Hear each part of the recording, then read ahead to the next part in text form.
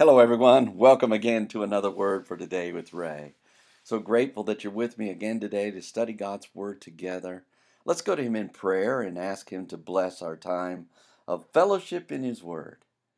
Heavenly Father, we do bless you today that we do have this time where we can have koinonia, fellowship with a living God through your Word. And so we ask that you would open our hearts and our minds, our eyes, and our ears to receive from you today the truth of your word by your Holy Spirit, and also to be able to be empowered to live according to your word.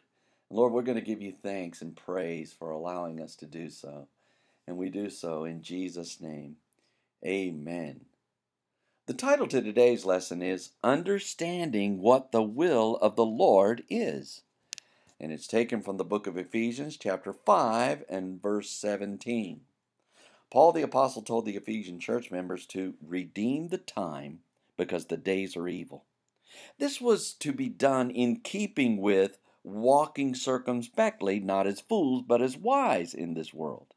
In chapter 5 and verse 17 of his letter, Paul exhorted the Ephesians to understand what the will of the Lord is, where we read, "Wherefore be not unwise, but understanding what the will of the Lord is."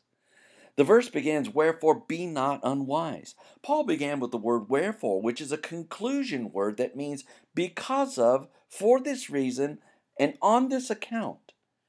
Be not or do not arise, allow to happen, come upon the stage, or appear unwise, which means without reason, senseless, foolish, stupid, without reflection and intelligence, and acting rashly. Paul desired for the Ephesians to be wise in their manner of living rather than foolish and stupid. The verse goes on to say, but understanding what the will of the Lord is. Paul added the word but, which is the disassociation conjunction that means what is about to be written takes precedence over what was just stated.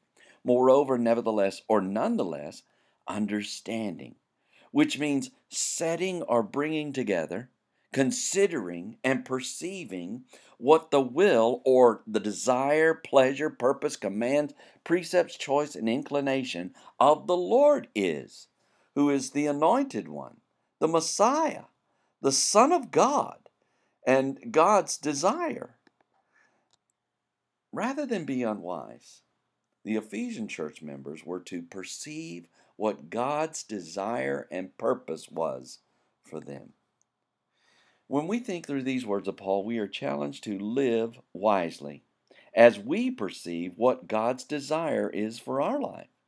Rather than engage ourselves in the evil days and wasting time, we are to understand God's plan for us and live according to that plan. God has a purpose for us.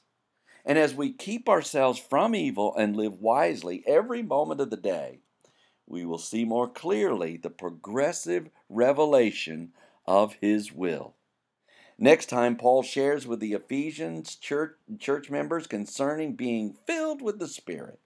So read ahead, and we shall join together then. Until tomorrow, there is more.